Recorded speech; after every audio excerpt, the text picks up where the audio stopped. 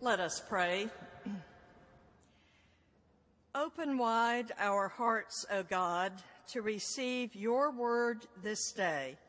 In the name of Christ, I pray. Amen.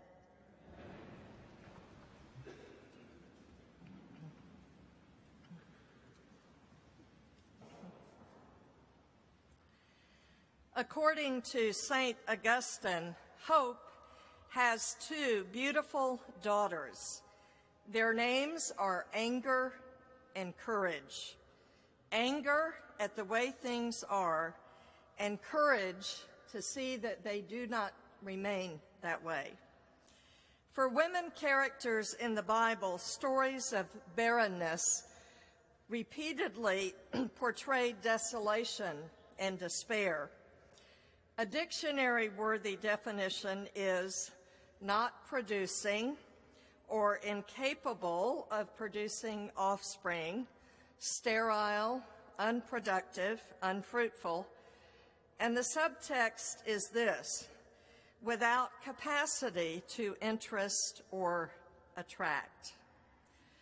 Hannah's story rightly conveys both anger and courage. Anger at the way things are in her life, and courage to see to ensure that they will not remain the same.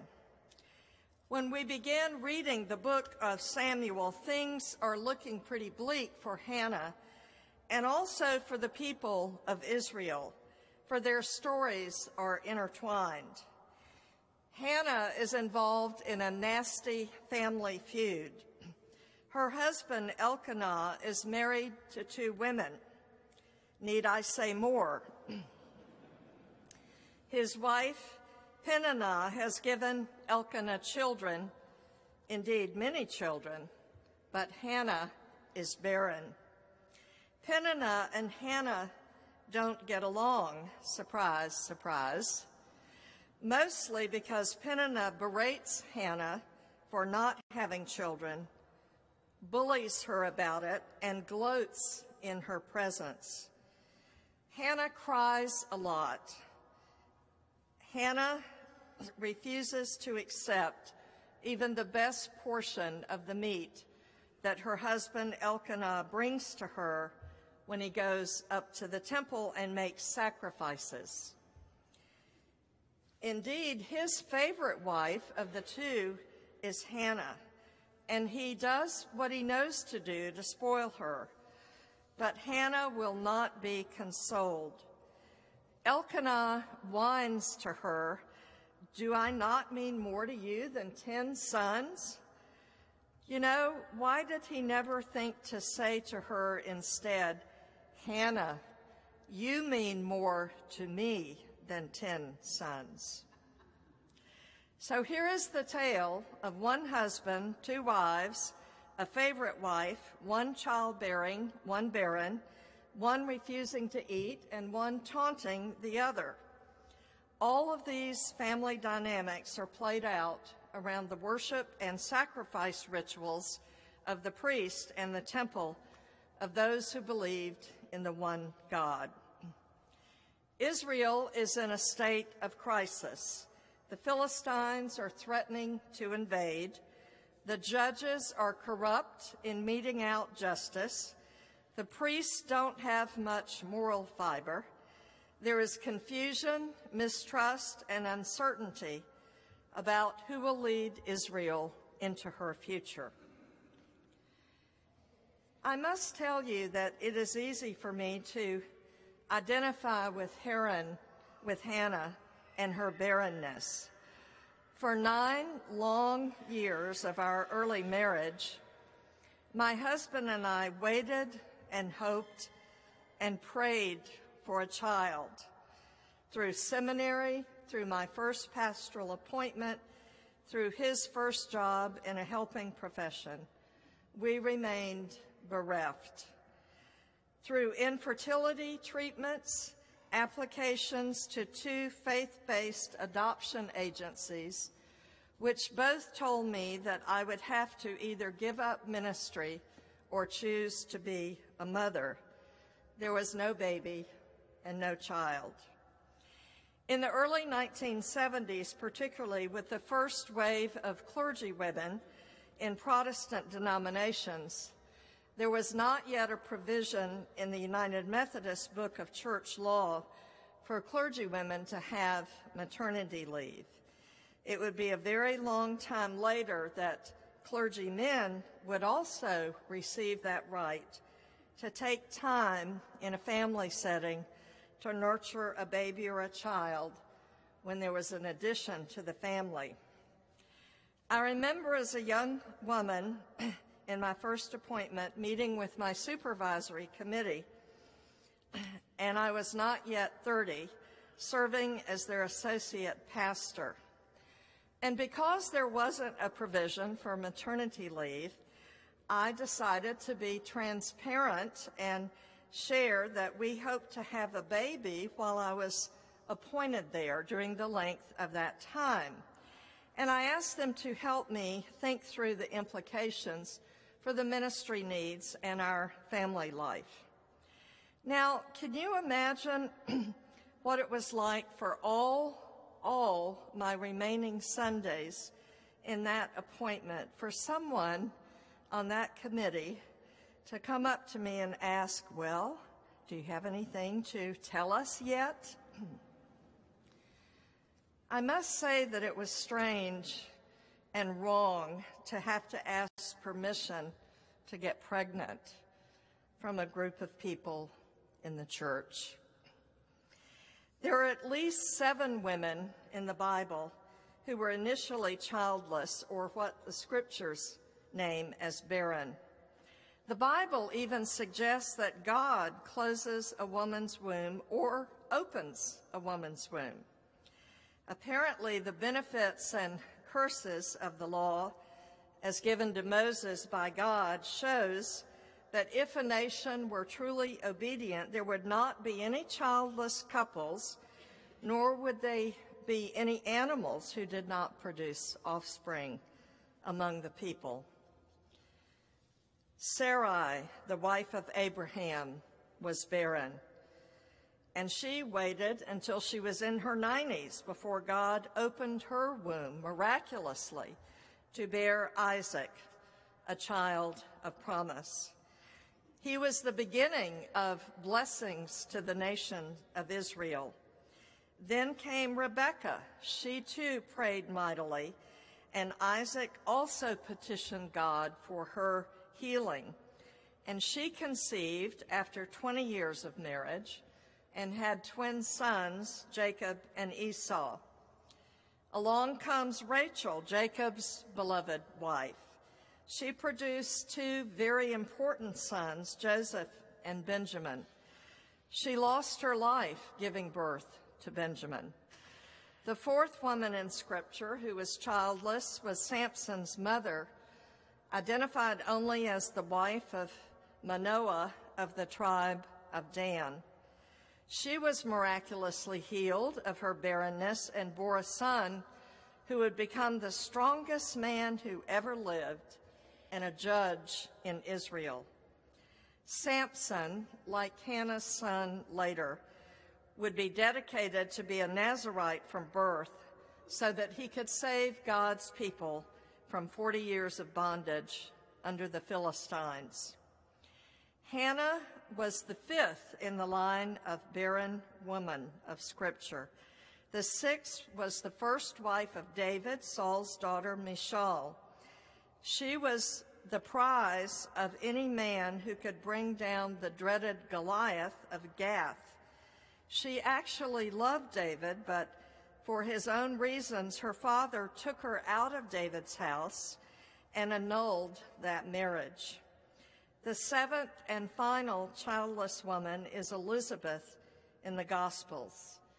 And you remember she was the wife of Zacharias, barren, but in her old age conceived John the Baptist. And it is Jesus himself who called John the greatest man born of a woman. The common theme here is that these firstborn sons of the nation of Israel and these barren women would grow up to play very vital roles of leadership in the history of Israel. When these women's wombs were opened, the first children produced would all be used to fill very special purposes for God. So Hannah was in a line of barren women whose stories we encounter in the scripture. Walter Brueggemann has suggested that this passage of 1 Samuel paves the way for a major theme of the book of Samuel, and that is the power and willingness of Yahweh to intrude, intervene, and invert. Hannah's deep longing for a child gave her hope, born out of anger and of courage in her life circumstances. She decided to take her case directly to the Lord God. She went to the temple and prayed in front of Eli the priest, begging God to give her a child. She bargained with God and promised that she would give her son as a servant to the temple after she bore him and weaned him. Now the priest, Eli, thought she was drunk and tried to shoo her away from the gate of the temple.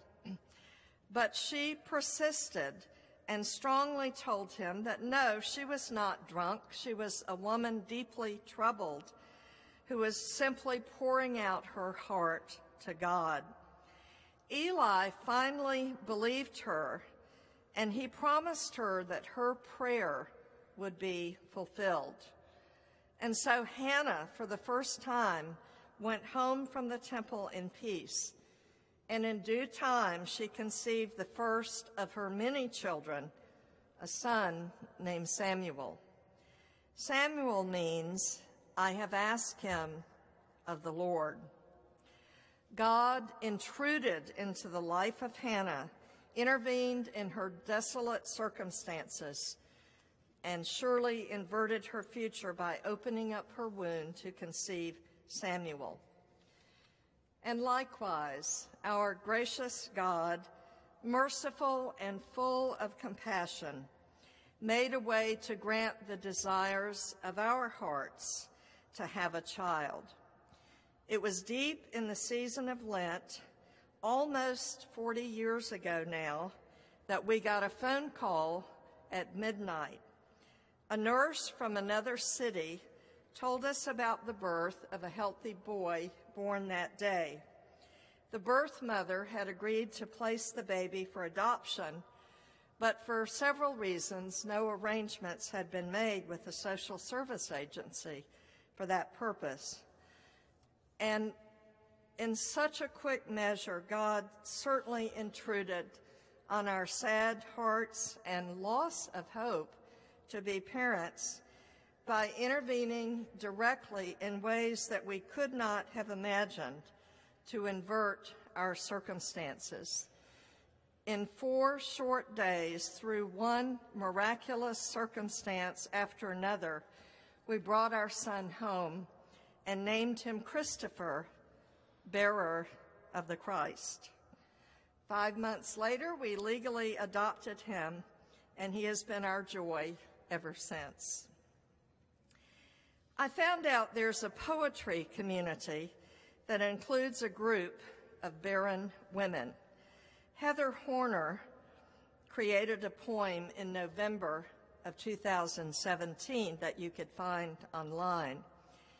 Hear her longing and the longing of all barren women from the time of Hannah until now.